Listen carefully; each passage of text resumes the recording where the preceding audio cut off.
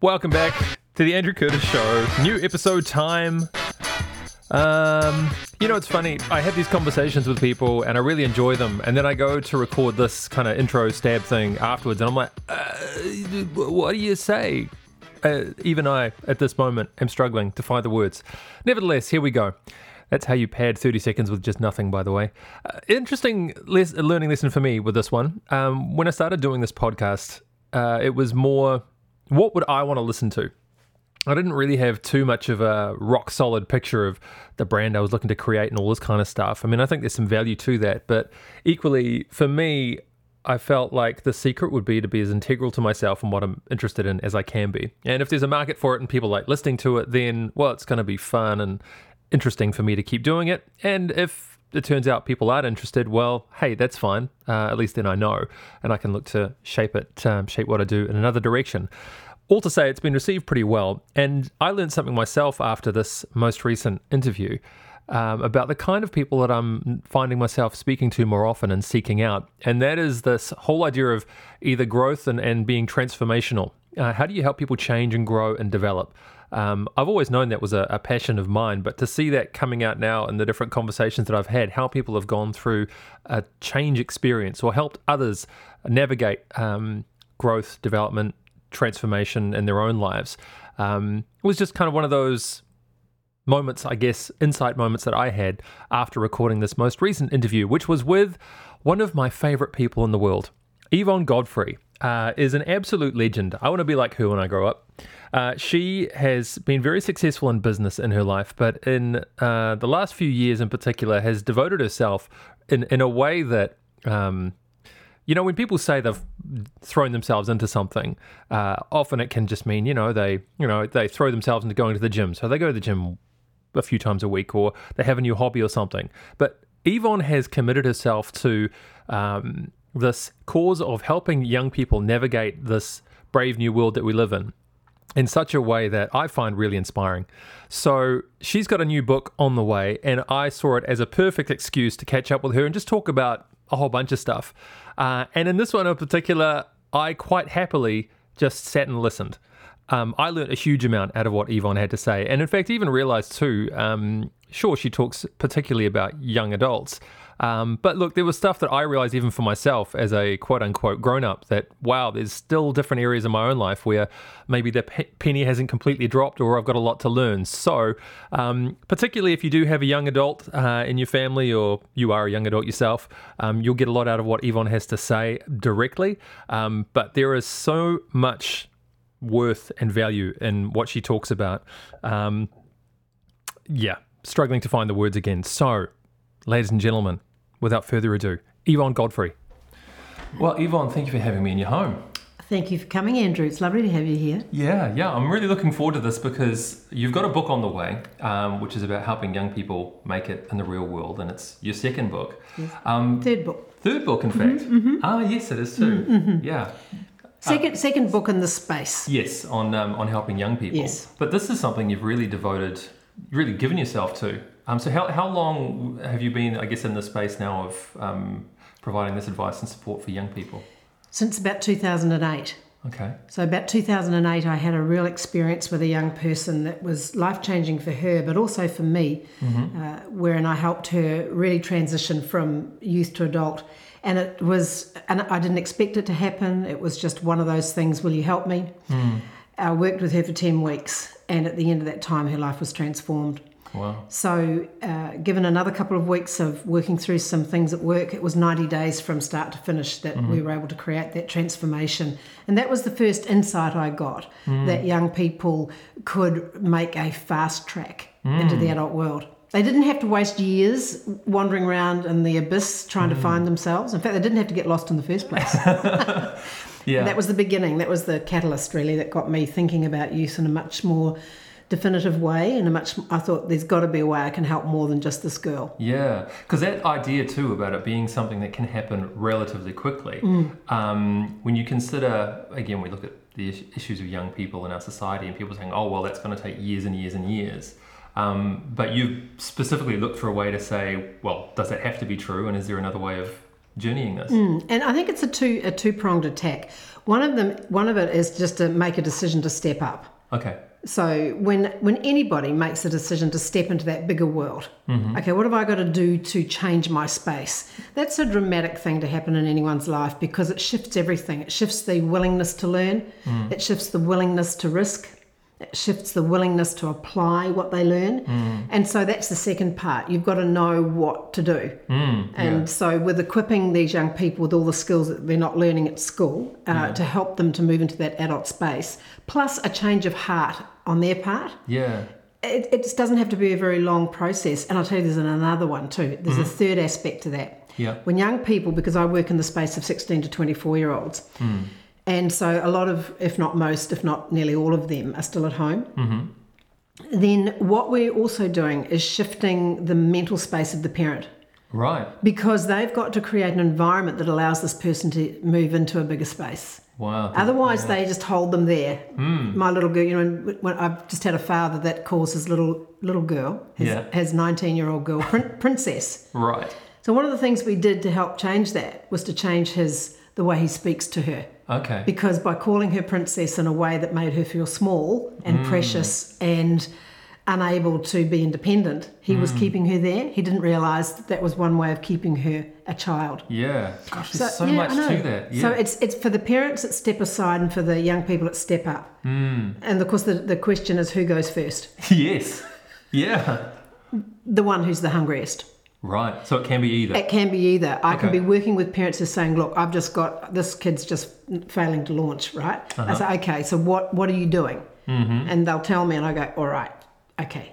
Are you prepared to change the way you're doing things? Sure. Yeah, all right. That's my first book in the space, which is Parenting Adults. How to Set Up Your Young Adult for Independence and Success in Life. Okay. So they've got that book. They've got also a video if they want it. They then say, you know what? I have been micromanaging and under-expecting. Stop micromanaging, stop doing everything for them, stop making their decisions for them, stop speaking for them, stop making excuses for them, stop taking on their responsibilities. Right. And let them flourish. So where does that kind of behaviour come from then from parents? Have you... It's a lack of parenting skills. It's a lack of confidence in their own parenting ability or their own leadership ability. You'll find this in leadership anywhere, wherever someone's being micromanaged. Then it's the leader's lack of confidence in their own ability to equip that person to release them. That's awesome. Yeah. Okay. So my whole... I love that insight. Sorry, I'm going to just turn it over. Do you know what? My whole heart is to see parents and young people increase their confidence. Right. Because wherever you are in life, whenever you're facing change, which the parents are too. Yes. Because those young people are about to potentially leave home and leave them. And for some people, particularly mothers, their kids are by default their social life and their friends. Right. Particularly if they're a single person or their marriage is not working for them. I see. So if we're asking the parent to say, hey, have confidence, they'll be okay. Sure. That means the parent in some ways has got to change their life. Now, it should be a joyous thing. Yeah. Bye, honey. Do good, love. Knock 'em dead. Yeah, knock 'em dead. But we don't want young people leaving home with their middle finger in the air. Yeah, right. We don't want parents kicking their kids out. That gesture is wasted on a podcast, by the way. Well, I've got my finger right in front of this. That's why I described it. Middle finger in the air. I wasn't doing it. One of my favorite people in the world. To you. I was doing it with you. Yes. No, I'm feeling that. Sorry. You're feeling it. I feel it. So we don't want kids leaving home with their middle finger in the air, saying, "Well, stuff you." Yes. We don't want them being kicked out. Right. We want parents to release their young people into their future. Yeah. And literally, just give them that confidence. It's going to be great. Your life's going to be great. My life's going to be great. Our life is still going to be great. Yes. Because when you come home now, it'll be an occasion to be celebrated. Yeah. Rather than the parent possibly having a negative attack on, here you are again, and your room's still a pigsty. All that tension goes. And it's the most remarkable relationship that young people can have with their parents when they become independent. It's fabulous. Yeah. I mean, there sounds like a huge amount of complexity in unpacking something like that, though. So where do you start when you're having that either discussion with the parent or the child to figure out where they're at to understand where Okay. they need to get to where they need to be. So we've got the program as well, the MIOMO program. MIOMO, just an acronym for making it on my own. Yes. That goes from 16 to 24. It's 4 days, life skills and leadership, teaching everything they're not learning at school. So Right. it's how to live independently, how to move their mindset from parent-child to adult to young adult. Right. So if we can start to shift the perspective of what we've got here. In doing that, we want our young people to start to take responsibility at home, almost like they're flatting with their parents Okay. for the last year or two that they're home. Okay. It's a perfect opportunity to have a Yeah. practice run at flatting. The stakes are low. Right. Financially, they're low because they may not be paying any board if they're doing university and parents are happy to cover it, or Sure. they may have a job that's probably entry-level income.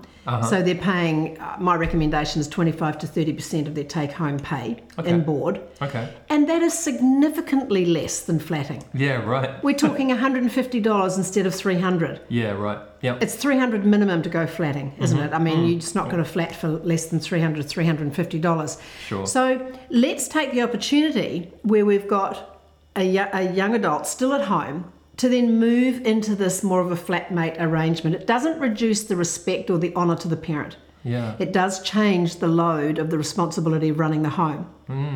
Because my criteria for being an adult is you're an adult. You know, that's a good question, isn't it? When are you an adult? Yeah. Yeah. I've got 40-year-olds not qualifying. No. Is when you can take care of yourself financially, Yes. pay your own bills, pay your way. Physically, you Yeah. can look after your body and you can run a household.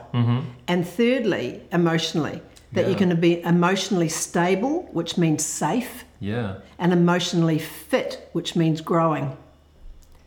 Now, they're the three things that I work on. So in the MIOMO program, we deal with all of that: how to live optimally, how to achieve goals, how to manage yourself, time, space, energy, Yeah. how to master money, how to become work ready. So that's having a great CV that lasts longer than 7 seconds in front of somebody's eyes. How to interview well, to express who you are and what you know and what you can bring to the table. Then how to build healthy relationships and resolve conflict. This is a big one for young people today. They don't know, I especially in wouldn't the... say it's just young people. Well, it's the world of social media that's made it worse. Tell me more about that. Because we are not having face-to-face, skin-to-skin, Yeah. eye to eye, ear to ear. You know, we're not actually communicating enough in the real sense. So a lot of it's done impulsively Yes. through Facebook messaging or whatever other form of messaging you use, texting, and it's reactionary. Yeah. So you'll get into a communication that's misunderstood. Next thing, you're on Facebook creating allies, people create gangs on social media where Tell me more about that. well, I don't like Andrew, so I decide to defame you in a very gentle way. Just a snide comment. Right. But everybody gets to read it. Okay. Everybody gets to tune in on it. Yeah. And so that fuels the fire. It fans the flame. So we deal a lot in relationships, how to build healthy relationships, how to layer relationships, meaning how can you become a friend with someone before you actually become romantically involved? Why is that a good idea? Why is it a good idea to test to see if you're actually compatible on levels other than sexually? Yeah. Because it means that as soon as you become intimate, the emotional growth in your relationship usually slows down or stalls or can actually stop. And therefore, once the sex has run its course, there's nothing to fall back on. And we've got this 2-year cycle, max 2-year cycle of people being intensely involved, overcommitting, giving too much, giving it all, and then having these sad breakups. Can we speak more on that? Because as you're telling that story, I mean, I can see the whole, original intent was to talk about the young adult side of things, Yeah. but obviously that relationship dynamic is, I mean, it's almost like, the kind of frog in hot water, right? That's just the way things are for so many people. So how do you approach that? What would be some of the things that you would say about setting up a relationship for success that perhaps people are not applying now? I think you've got to decide whether you are looking for a long-term partner or whether you're looking for entertainment. Okay. Because start with the end in mind. What do you want from a relationship? Yeah. Is it just to have some casual sex and see where it ends up? Yeah. Or do you want to build a meaningful intimate relationship with someone that's not just physical intimacy, but emotional intimacy, Sure. that has the potential to lead you to a lifetime partner. Yeah. Because if you start with that in mind, then you'll understand that you've only got so much love in you without getting emotionally burnt up and romantically spent. Yeah. Okay? Uh-huh. So if you approach each relationship with a cavalier style, just who knows where it might go, Right. you'll find that you'll just churn through the numbers. And unfortunately, that leaves a mark. Yeah. And of course, potentially disease Yeah. and potentially cervical cancer. Yeah. As you get if you get HPV, human papillomavirus, which is from multiple partners. So and I'm not trying to shock, but I am trying to say, be aware. Yeah. All relationships come at a cost to someone. So you've got to be gentle about it, be thoughtful about it. What do I want to get used up? I'm dealing with young women in their 20s now who are so romantically worn out.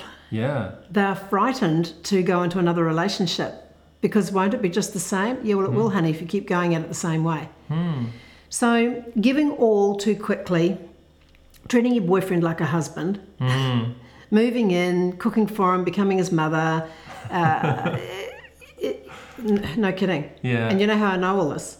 Tell Because me. I did it at 17. Okay. Yeah. So I left New Zealand at 17, $60 in my pocket, went to Australia, and within 10 days I was living with someone. Wow. And of course that burnt itself out within 9 months. Uh-huh. And then I was single for 4 days. Go me. 4 days. Yeah, with such time to recover. You're a resilient young thing. Oh, 4 days. And then I met another guy. Yeah. And within 11 months I was married to him. Wow. How about that? That is impressive speed. It is impressive speed. You know, I didn't know where I was going, but gee, I was making good time. Well, I love that. Within 18 months we were separated Uh-huh. for 3 months. Okay. But of course the good news and the end of the story is we're now in our 43rd year of marriage. Bravo. Yeah. That's cool. And so I had to learn after I got married what made a relationship last the distance. So which is pretty big risk, don't you think? Oh, massive. Massive risk. And again, you know, a lot of people who embark on that learning after the fact don't succeed in that journey. So for you then, what do you think it was that enabled you to learn as you went after that fact? Because I know, again, for those who are listening, ideally we want to set ourselves up for a win from the ground up. But when you found yourself suddenly, well, I've committed to a certain process in my life, it could be career, could be relational, whatever. What do you think it was for you that meant you were able to learn and develop through that in a way that led to a more positive outcome? It's the same as what I said about how young people move into that bigger space. First you make a decision that that's what you want. You don't always even have to know how you're going to get there. Okay. Because all I knew was I didn't want to be a divorced woman. I didn't want to have to go around that mountain again because I somehow knew that I would. Right. I somehow knew that if I didn't learn how to build this relationship, because of course my husband, you know him, he's the gem of all gems. He is. I'd marry him. You'd marry him. Yeah. Well, most people would, so I have to make sure I outlive him. Otherwise, I know that silver fox will be married within minutes. Won't even be coal in the ground. I won't even be cold in the furnace. I'm going that way. Maybe I won't because that's cheaper and there'll be more money for that other woman. No, yeah, maybe. That's true. That's right. Long game. Super long game. No, so the first thing is to make a decision. What do you want? Yeah. Optimally speaking, what do you want? You don't always have to know how you're going to do that, but it has to come from a heart decision. Yeah. The second part of that decision is I'm going to have to change. Wow. Yeah. I kept thinking, why can't he change? Why do I always have to be the one doing the changing? And then I thought to myself, actually, I don't think you're doing much changing at all, Yvonne. Yeah. No, you're not. You're not. But I was hurt. I'd come from a place of real hurt. Yeah. My teenage years were a blur. Yeah. My parents divorced when I was 10. I went with my father and my brother milking cows. Had no mother influence really in my life after that. Yeah. So I was hurting. You know, financially I was smart. Physically I could run a household from the age of 12. But emotionally, you could have driven a truck through my heart. Yeah. So that made me vulnerable, and I realised that I had to fix that vulnerability. Not so much fix it, but find a bigger meaning. And I had actually become a Christian when I was 16 out of absolute desperation for help, which is my story is in the front of my new book. I thought, nobody wants to read an introduction. I'll just throw my story in there. Yeah, great. But when I went to Australia, I put God on the back burner big time and did my own thing because I couldn't see God, but I could see this gorgeous 6'3" blonde guy. You know what I mean? Yeah, When I was 17, I'm going, there, and I know God's there, but I just can't see him right now, and I need a good hug. Yeah. And literally, that's the problem.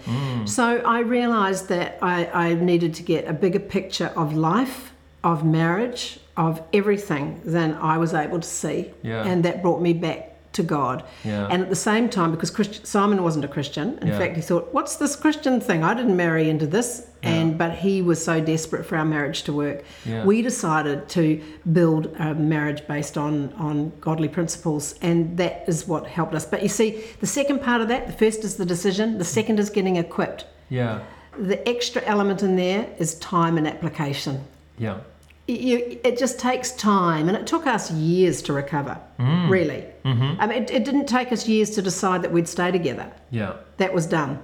Okay. There was no plan B. Okay. But the actual working out of living together optimally and enjoying each other and so on took years of living a different way. Somebody said to me the other day, a young person, I was speaking at a youth event, and someone said, so when's the right time to get married? And I said, when you found the person that you're willing to leave the single life for.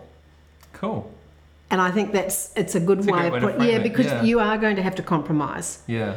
You are going to have to understand that a marriage is two people. It's not just two individuals getting their needs met. It's the bringing together of the two. It's a new identity. It's a new entity.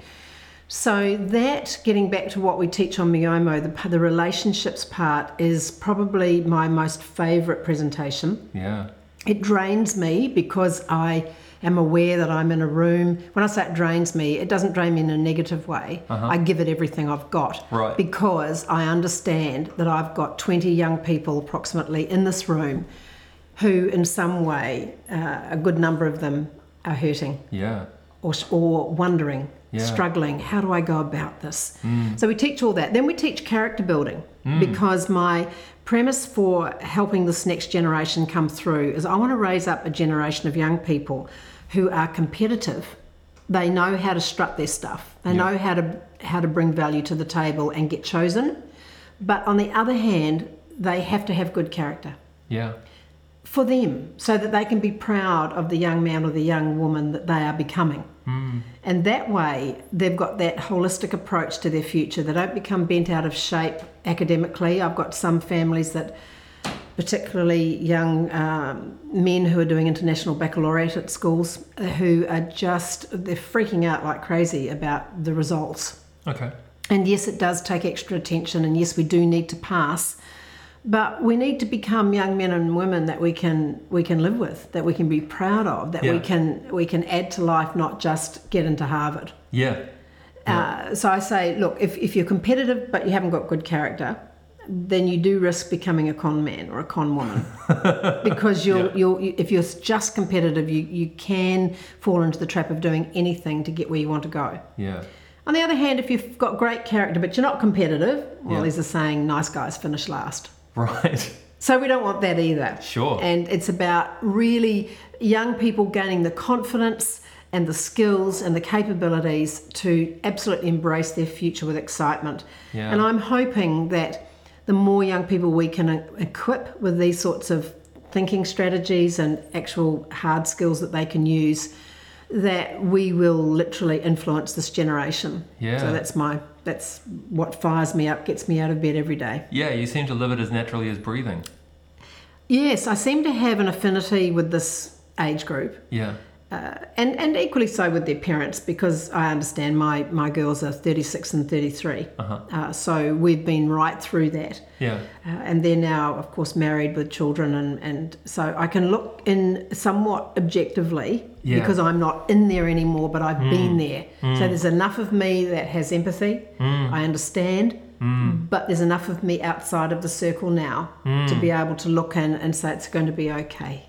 So tell me more then about the journey of, you mentioned you had that conversation where you suddenly realised, wait a minute, I've got a real opportunity to add value to lives here, and that led to the creation of the Miomo program. So tell me about that process. How did that unfold? Yes, so let me tell you what the trigger was for that young woman, because this is mind-blowing. Okay. I worked with her for 10 weeks, once a week for about 90 minutes.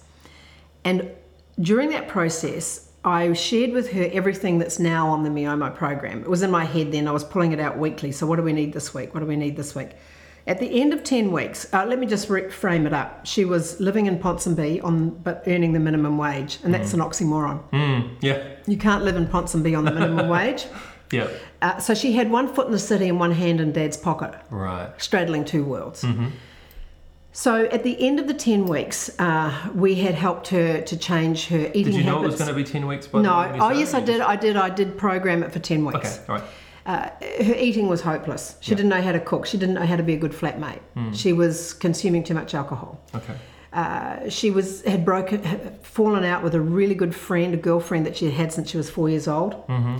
She was 21, and her boyfriend that she tried to break up with kept harassing her, and she didn't know how to say no.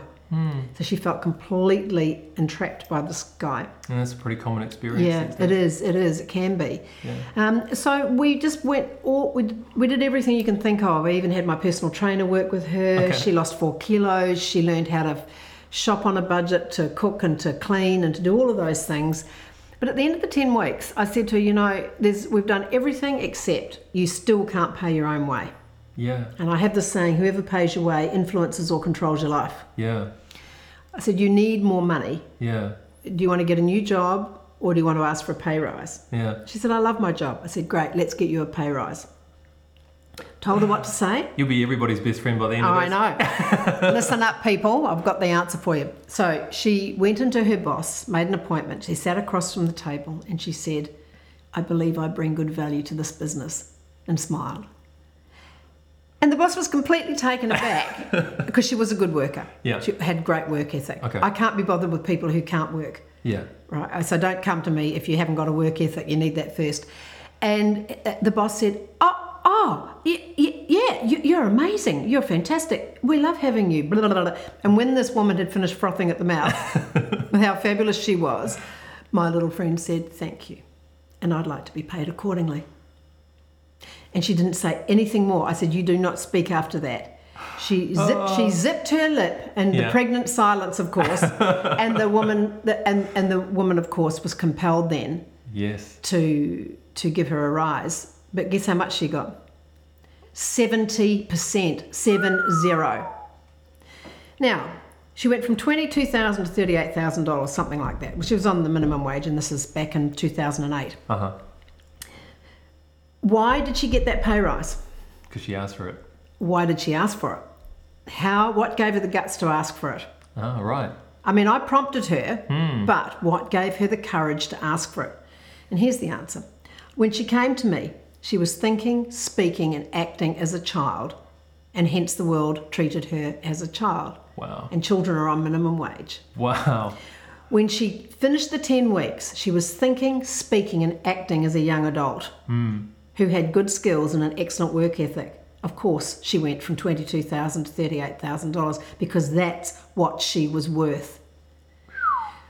When we don't speak and act according to where we should be, it's because our thinking's wrong. Yeah. So we've got to address the thinking. We've got to increase the confidence. We've got to increase the understanding of who we are and what we have to offer, and to honour that. And that's why we do character building in the program. Because we want you to become young men and women who can be proud of yourselves, right? And that was such a key. I went away from that. That was the 90 days. So she did 10 weeks with me. 2 weeks later, she got that appointment. Okay. And I thought, whoa, I have to do something with this. But I sat on it for a long time because I didn't quite know how to package it. Sure. Who would be the target market? How would we do this? What would happen? I already had my own business. I didn't need another business. Yeah. But I was in Moscow in June 2009 with my husband Simon, speaking at a conference. We were addressing 5,000 small business leaders. I spoke 5 times that weekend, and on the last talk on the Sunday morning, I decided to tell that story with a little bit more flesh around it so people could get the background, just like I've told it to you. At the end of the talk, which was the end of the conference, the people went ballistic. I had all these huge, big Russian men coming to me with tears in their eyes saying, please, when will you bring this program to Russia? We don't know how to raise our children for a competitive world. Whoa. They were born into communism. Their children were born around 89 when the wall fell. Yeah. And now those young people were 18, 19, 20, and they did not know how to equip them. Yeah. And I was blown away. I was emotionally drained after speaking 5 times over the weekend, and being translated means you're speaking for double the time. Oh, sure. I went back to the hotel and I said to Simon, because I was talking about it, you see, I was talking about, wouldn't it be great if we had a program that we could, and they said, you need to bring this program to Russia. Yeah. So I went back to the hotel, and the next day I said to Simon, listen, we were going the following weekend up to Novosibirsk in Siberia to do another conference exactly the same for 4,000 people. I would like to ask you because Simon and I were in business together, had been for over 30 years. Yeah. If I do that talk again and I get the same response, will you release me from our business to start something for the young people? And he said yes. And that was huge because I was the front person in our business, which meant that put a lot more pressure on Simon. It meant some big changes. Yeah. So that week, It speaks a lot to your relationship dynamic too, by the way. I believe so. Yeah. I believe so. We've become a pretty good team. Yeah. Yeah. Yeah. So that week, I started to think about what if I do this? What would it look like? Yeah. And I started to do some jotting and mind mapping and so on. The following weekend in Novosibirsk, I was getting ready in the bathroom, just putting on my makeup, and in the background I could hear CNN going in the lounge room in this hotel. And I heard the announcement. It was the 26th of June 2009, and Michael Jackson died. Right. I burst into tears. 2 reasons. One is I loved his music. Yeah. But secondly, I knew it was a sign. I knew it was a very clear sign because I'd been praying about it. Yeah. And it was God saying to me, he never grew up. Right. Yeah. Michael Jackson never became an adult. Sure. He was stuck in the twilight zone between child and adult. Yeah. He was always an adolescent. And for all his fame, for all his talent, for all his money, for all his power, for all his fans, for all his opportunities, Yeah. he couldn't cross the line. Yeah. And it eventually killed him. Yeah. And I knew that was my sign. That day, I gave that talk again to 4,000 people like a woman possessed. You should have seen me. I was on fire. When are you not, Yvonne? Well, I was just on fire that day. Yeah. And when I finished the talk, of course, I got the same response. And I came off stage, and the organisers saw what had happened, and they said, wow, will you come back next year? And I said, no. I love it. I said, I'm sorry, that's it. I've just walked off an international stage for the last time in that capacity. Yeah. And apart from some engagements in Australia and Fiji, I have not spoken internationally since. That was 26th of June 2009, and we started the Miomo program on the 23rd of November 2009. Yeah. So in those few months, we put together this program that has transformed hundreds and hundreds and hundreds of young lives. And it was just amazing. We ran the program at that time as a live-in program for 10, we eventually got it down to 10 days with 12 young people at a time. And then I was taking at-risk youth. We were a charitable trust. I was getting funding, which meant at-risk youth, because they don't give you funding for good kids. They give you funding for kids that are really struggling. Yeah. And so that was okay, except I was getting increasingly uncomfortable with that because I had stunning young people and then at-risk kids. Yeah, right. The mix sometimes was challenging. Sure. We managed it, no question. We had an amazing time. It was fantastic. But by the time I did the last program in 12? Yeah. I had 12 young people on the program, and 7 of them were at risk, and they all came from the one city, and they all knew each other. We're talking about a potential gang. Yeah, sure. And I I worked like I've never worked, and it went super well just because I'm good at what I do. Because in the interim, I'd done the world's strictest parents the year before. Yeah, right. Yeah. So I know how to handle stroppy kids. There's no problem there, except that it was draining and not where I'm at. I'm more about good to great. Yeah, sure. I love taking young people with learning disabilities, but not serious attitude or addictions or mentally unstable because they're not being treated. And we're really getting on the fringe there. It's difficult. Yeah, difficult. The end of that program, I was exhausted, absolutely exhausted, and I thought I need to change the model. I need some time off. I need to think. And 3 weeks later, I was diagnosed with breast cancer. Wow. So that was a definitive time. That actually defined everything because I couldn't do myomo then. I had to take some serious time to get well, which I did. Yeah. And when I got well, I woke up one day and I thought, you know what? I've left those parents with nothing because it became more and more obvious to me as time went by. I could stand on my head. I could have those kids for 3 months. Yeah. It wouldn't matter how long I had them. If they went back to the same environment, my good work would be largely undone within a period of 1 to 3 weeks. So that's when I wrote this book, Parenting Adults, and I had no intention of building myomo again, but I did start speaking at schools, and the book was selling like crazy, and the parents were saying to me, we love your book. Because the book is really just, if I was never going to do myomo again, the parents could take the principles from the book and teach it to their kids themselves. Okay. Obviously not as well because we have a range of presenters who are skilled and experts in their space, but enough to give them a good start. And so eventually they harassed me enough, and a school came to me directly and said, please, would you start myomo again? Okay. And I said, yeah, it's time, but this time I'll do it differently. Yeah. I'll only do it 4 days and lay a really, really good foundation. I took the best of the best of the best of what we were doing before and said, what can we not live without? And I put it together in a very visual manual so that anybody with a learning disability, doesn't matter whether it's dyslexia, any disses, or autism or Asperger's or anything like that, or ADHD, anything, that they would be captivated by the visual content, by the fact that we're just filling in missing words, using your highlighting pen here, discuss this, let's write a little tiny thing about that, but essentially that they wouldn't be replicating school.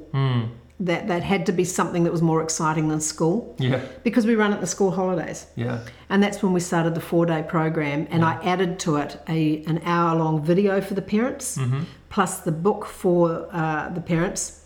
And now we're summarising the whole program into the new book for the students, or for anyone who wants to buy it. So hopefully be available in the shops, called Making It On My Own.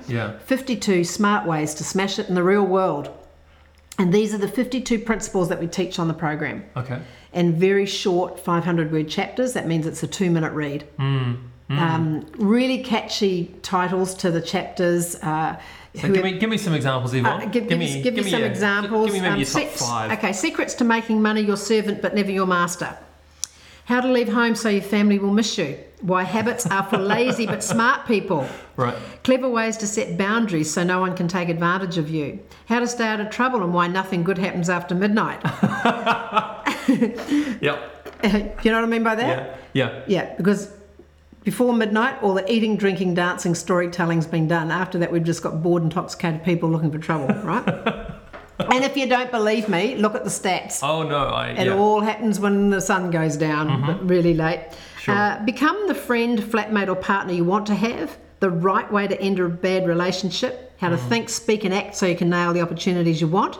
And how not to let success go to your head or failure to your heart. So that's just capturing the bullets off the back of it. I mean, there's 52 snazzy titles like that. And so how do we turn this from something that's really useful information into something that is actually a life-changing moment? What's the key that you've identified that can stop? Again, you could read a book and go, okay, these are great points.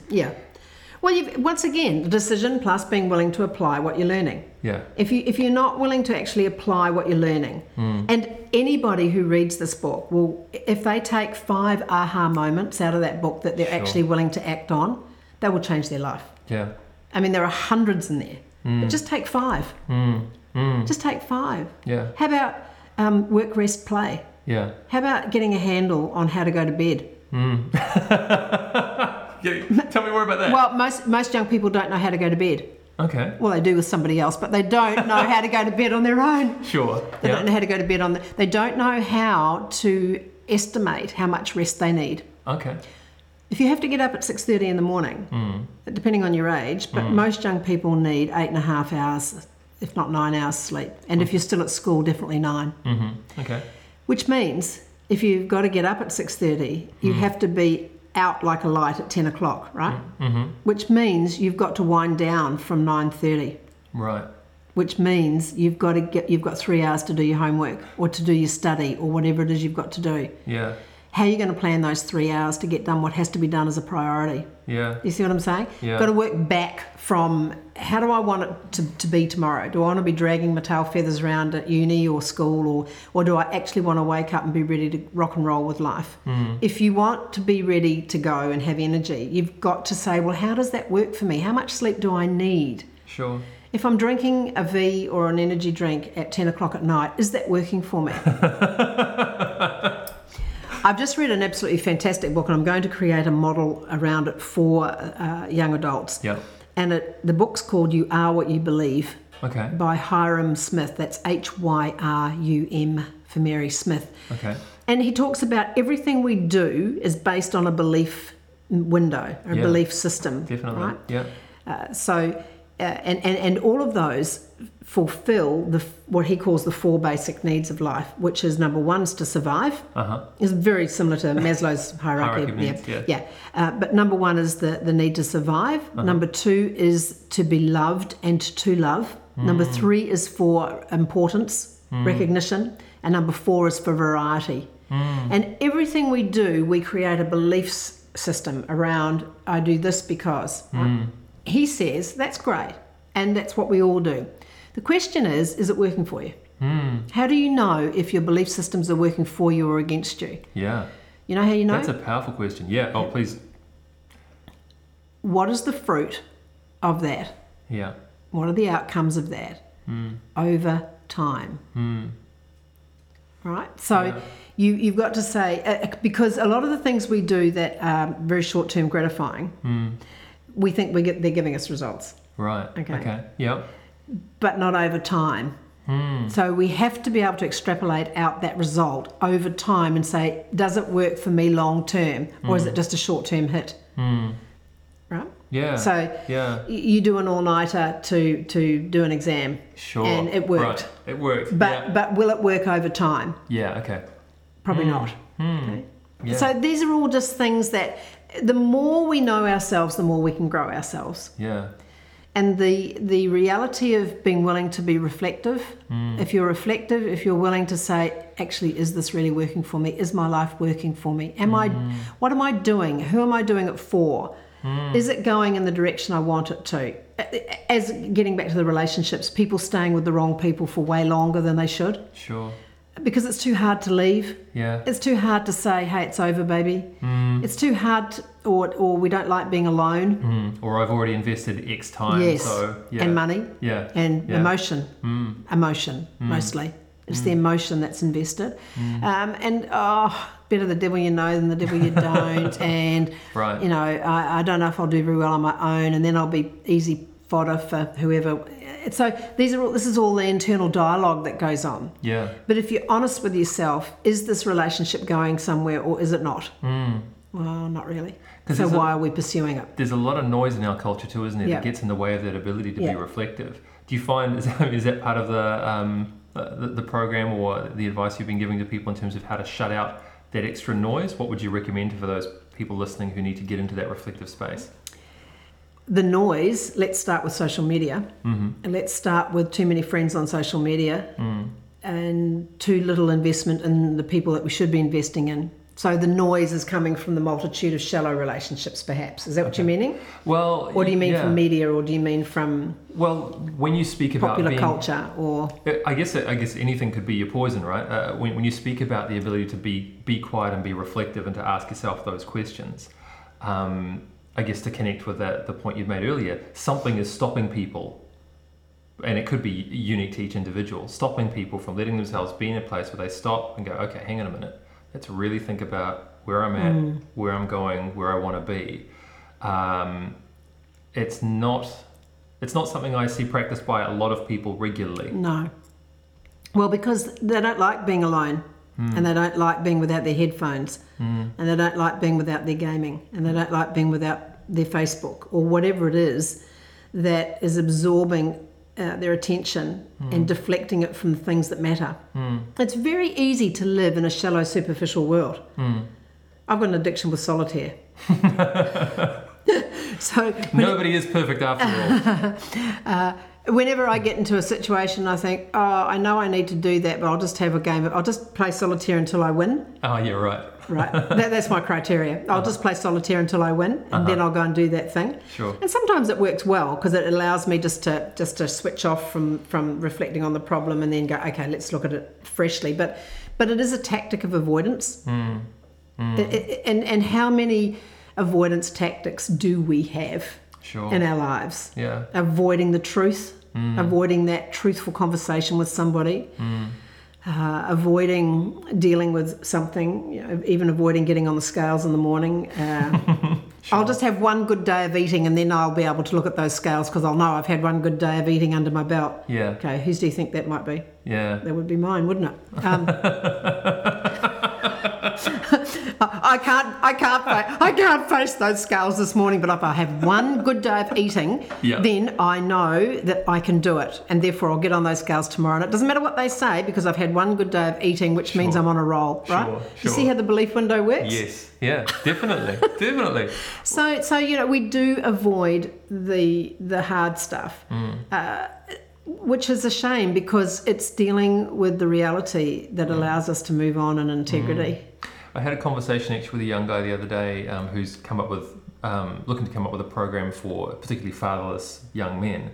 And one of the things we spoke about was how when it comes to particularly those negative feelings, and I say air quotes again, podcast people, negative feelings, but that if you understand that those are more like signals to say that, hey, something's out of balance, you can then move toward it and go, well, actually, this is just showing me something that I need to deal with, as opposed to, and I suppose this is where I'm heading with the thought about being able to reflect, going, oh, that makes me feel uncomfortable, I don't like it. I know what I'll do, I'll turn the music up, put the headphones on, log into this, or whatever. Yeah.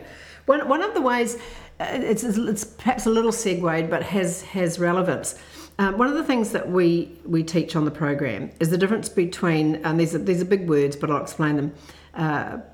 What do we call condemnation and conviction? Right. So conviction is when that little still small voice in your head tells you something that something's not right. Sure. And it could be that you're just a little bit off track, or that you've done something wrong or said something wrong or whatever. Okay, but you say to yourself, yeah, I know that to be true, and I know that I need to do something about that. That's conviction, and that's a wonderful thing because that's our little moral compass or our little directional compass, which however way it's used. The condemnation, which a lot of people suffer from, is, yep, that's where it's at, and I'm useless and hopeless, and I'll never get out of this, and that's just me, and I'm powerless to do anything about it. That is a terrible, terrible thing to put on yourself. It's a real condemnation. It's real condemning you as a person. Yeah.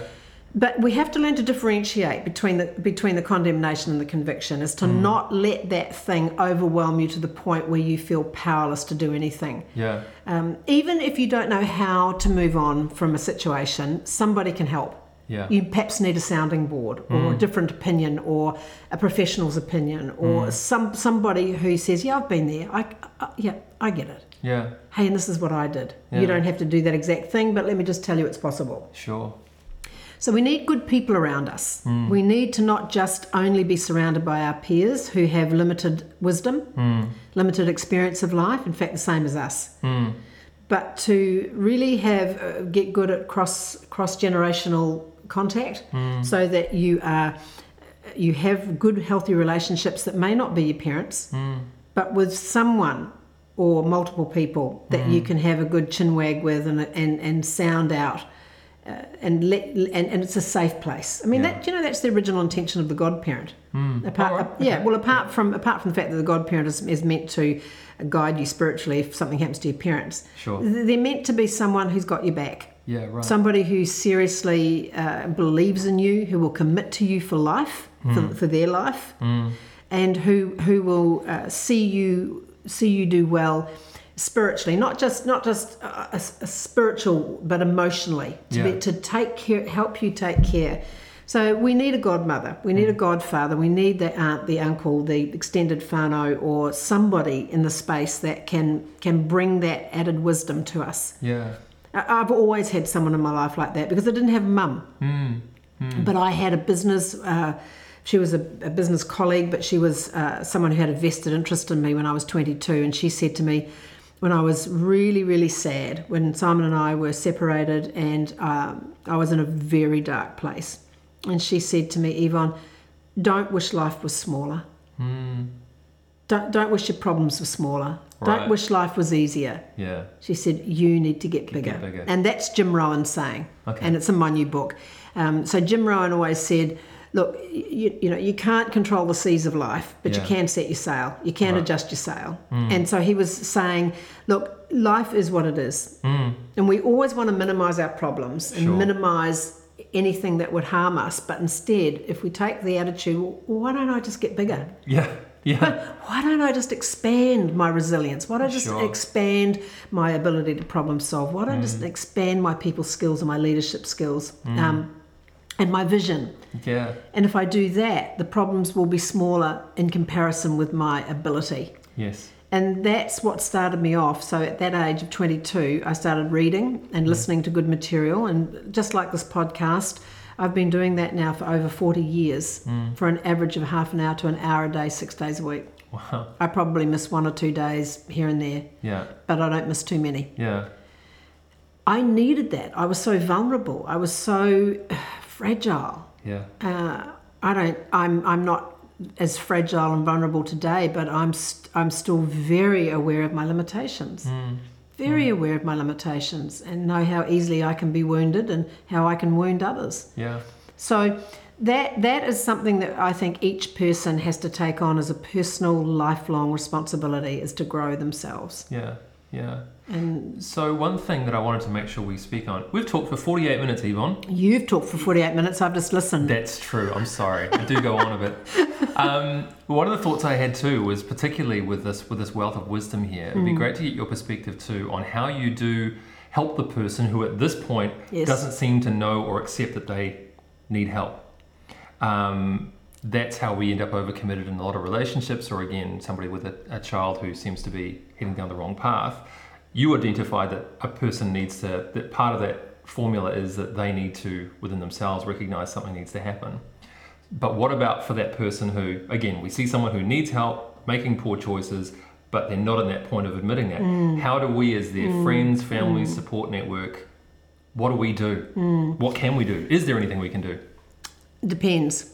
I think you depends how you convey that to them. Okay. If they know you're coming from a position of wisdom and love, they're much more likely to receive it, but it might not be the time that they're willing to do anything about it. Okay.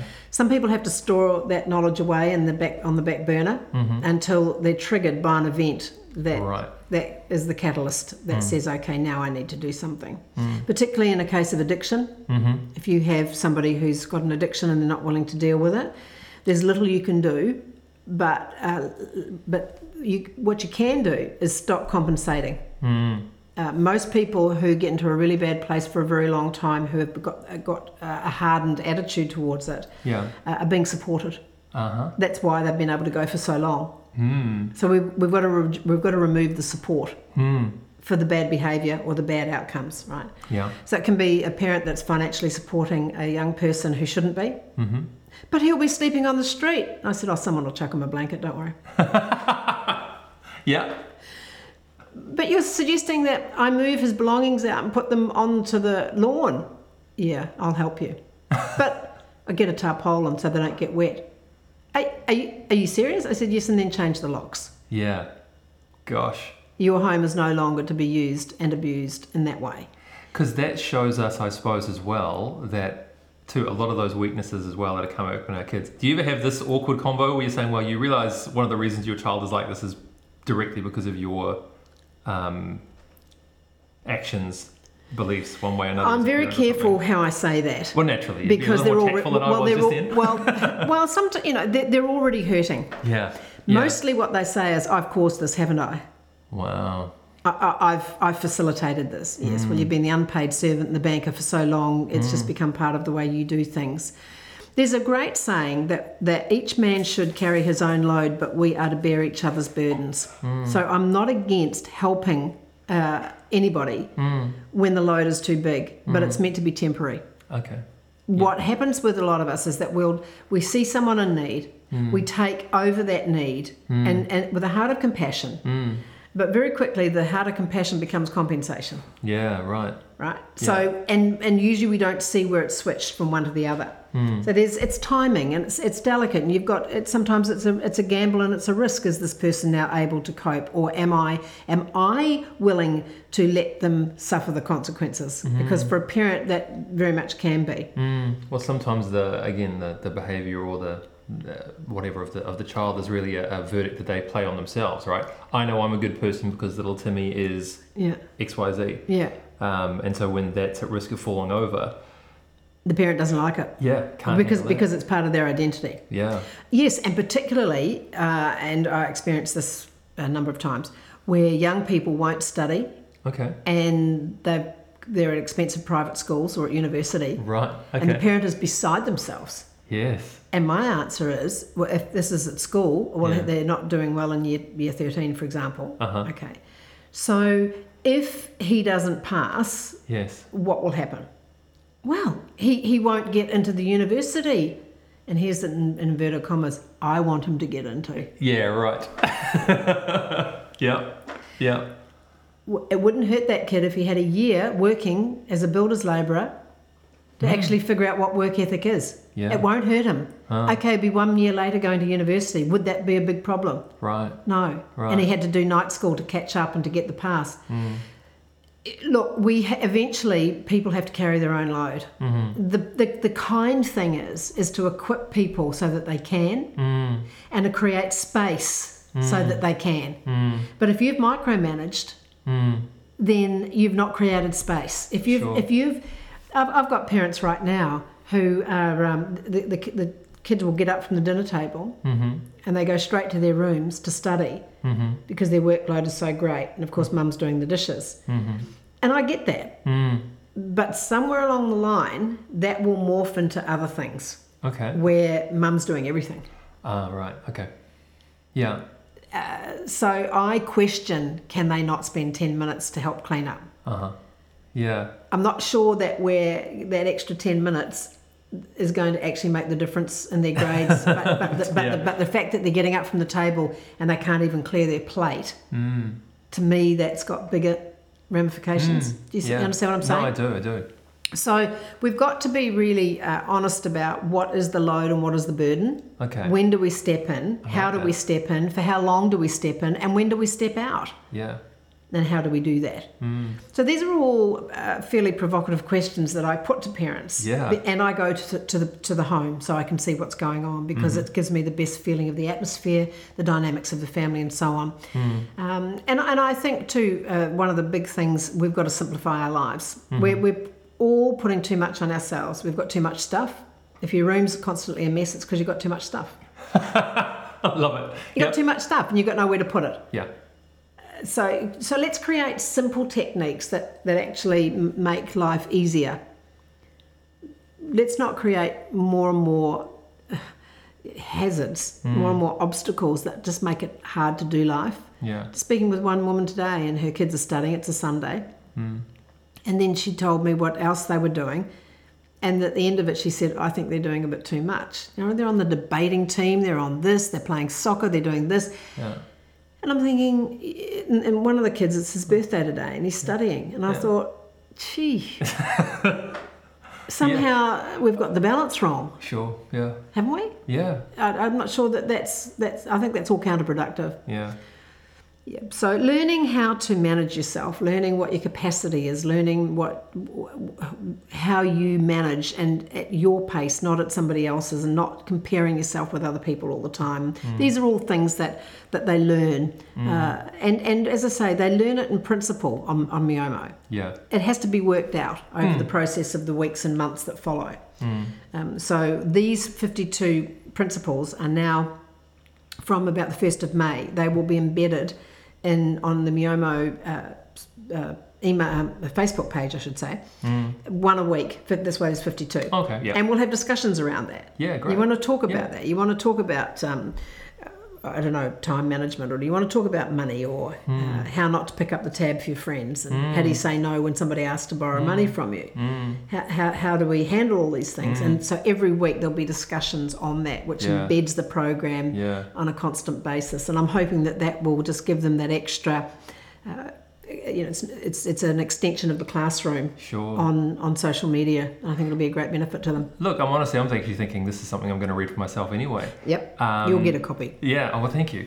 But it's an interesting trend I've noticed. I don't know if you've seen this through kind of social media and stuff as well, but there's a bit of a running gag that comes up every now and then with different posts and videos that come up talking about adulting. I don't want to do any adulting today. I don't want to have to adult today. And I honestly, as I think about even for myself as well, you don't want to think that, I'm 36, by the way. When you get to 36, you think, oh, no, because I've kind of, I don't want to be in a place where I say, oh, maybe I don't have some of these skills that I should have picked up when I was 15. But I'm just aware, that we're not learning, a lot of these things are not being passed on. And we do go through life with an assumption of, well, this is the way it is and this is the way it has to be. And until you see someone share, actually it can be different than this, then we go, oh, okay. So it's and it's simple, Andrew, and it makes sense. And when you read these short chapters that are literally 2 minutes, plus there's a pull out in each one. So there's not only there's the title catchy, there's the main principles pulled out as well. So it's a quick read. You'll just absolutely fast track any area of your life. That you're struggling with. You don't have to struggle, because I believe that one of my gifts is the art of minescence. Do you know what that means? Oh, I love that word. I have heard it before, but I must admit the definition has escaped me. MIN for minimize or minimal.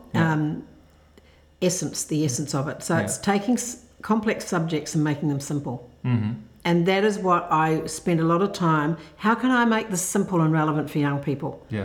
How can I bring the absolute core, the absolute essence of the subject and put it in a way that they go, got it, got it, thank you, got it. I love it.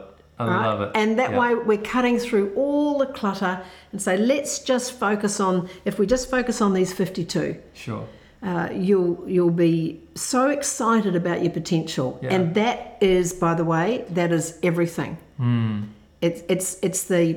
It's the journey you're on. If you can see that you're moving forward, it doesn't matter how fast you are, you're making progress. Progress, not perfection. And that's all. I just think happiness is the direction. And so that's what I get excited about. When each day you're having one small win. Wow. So last question. What does success look like for you now then, with the books that are out and the wisdom that you're sharing? What's going to be that mark that says for Yvonne Godfrey, yep, this is hitting it? We need to reach more people. So on this next Myomo program, we've got observers coming from South Africa, 2 lots of people. One want to take the program back to South Africa and one to Australia. We'll go international with the program and get it out there, out and about. I speak at schools and conferences, and I see myself long term as I probably won't be teaching on the Myomo program, but I will be advising and being a sounding board and a consultant, if you like, to a lot of youth organisations who are coming from different angles. We're covering the whole gambit of needs through different organisations, and I would love to be a resource to those leaders. So that I just want to see the whole youth movement strengthen. I want to see people collaborate. I want to see people stop reinventing the wheel. There's already an organisation called Big Buddy for fatherless boys. Yeah, sure. Okay. Yep. Why start another one? where's the gap there? Get behind it, fill the gap if there's a gap, because obviously you've seen something different. But I'm not criticising that. I'm just saying we can have a lot of little ones, or we can have some bigger ones that have massive impact because they've got a range of people across it covering every facet that's needed. So that's where I see. I just want to stay relevant to young people and to their parents. Really my overarching banner is to strengthen families. Yeah. Because if a young person's unhappy, everybody's unhappy. Parents are stressed and worried. That affects their work. It affects the other siblings. I remember someone once saying, you're only as happy as your unhappiest child. That's incredible. Yeah. I love that. Yeah. Can I use that? All yours. Oh, good. Just remember you heard it here first, Yeah, right? exactly, right. We'll just delete this part out of the final cut. Yeah, so I mean, I don't know where this is all going to end up, but I do know that I'm ready for some big impact now. Yeah. And so I'm excited. So if somebody wants to get in touch with you about either the books or obviously the wisdom that you have to share in whatever capacity, what's the best way for them to do that? They can email me on Yvonne, YVONNE, at miomo, miomo.co.nz. They can phone me on 027 249 5444, and of course go to the Miomo website, miomo.com. Yvonne, when you have a television show, I'm going to be in the audience. Oh, somebody get that woman a TV show, though. Seriously, for the sake of humanity, for the sake of the children. I'd totally watch it, though. Okay, little inside fact. I've tried to record this outro probably about 10 times because I am struggling to find how to sum up how I felt about that. It was just one of those things where I realized it was best to make space for Yvonne and let her talk because she has such wisdom to share. So I really hope you did enjoy that as much as I did. You can go to Miomo, the Miomo website, to find out more about what she's up to. Now that Miomo, in case you're forgetting how to spell it, stands for Making It On My Own. M-I-O-M-O. All right, bit of an acronym going on there. But that's all from me this week. You can get in touch with me as well, remember, via the Andrew Curtis Show at gmail.com. That was good fun. Who knows who we'll talk to next? I sure don't. Let's find out.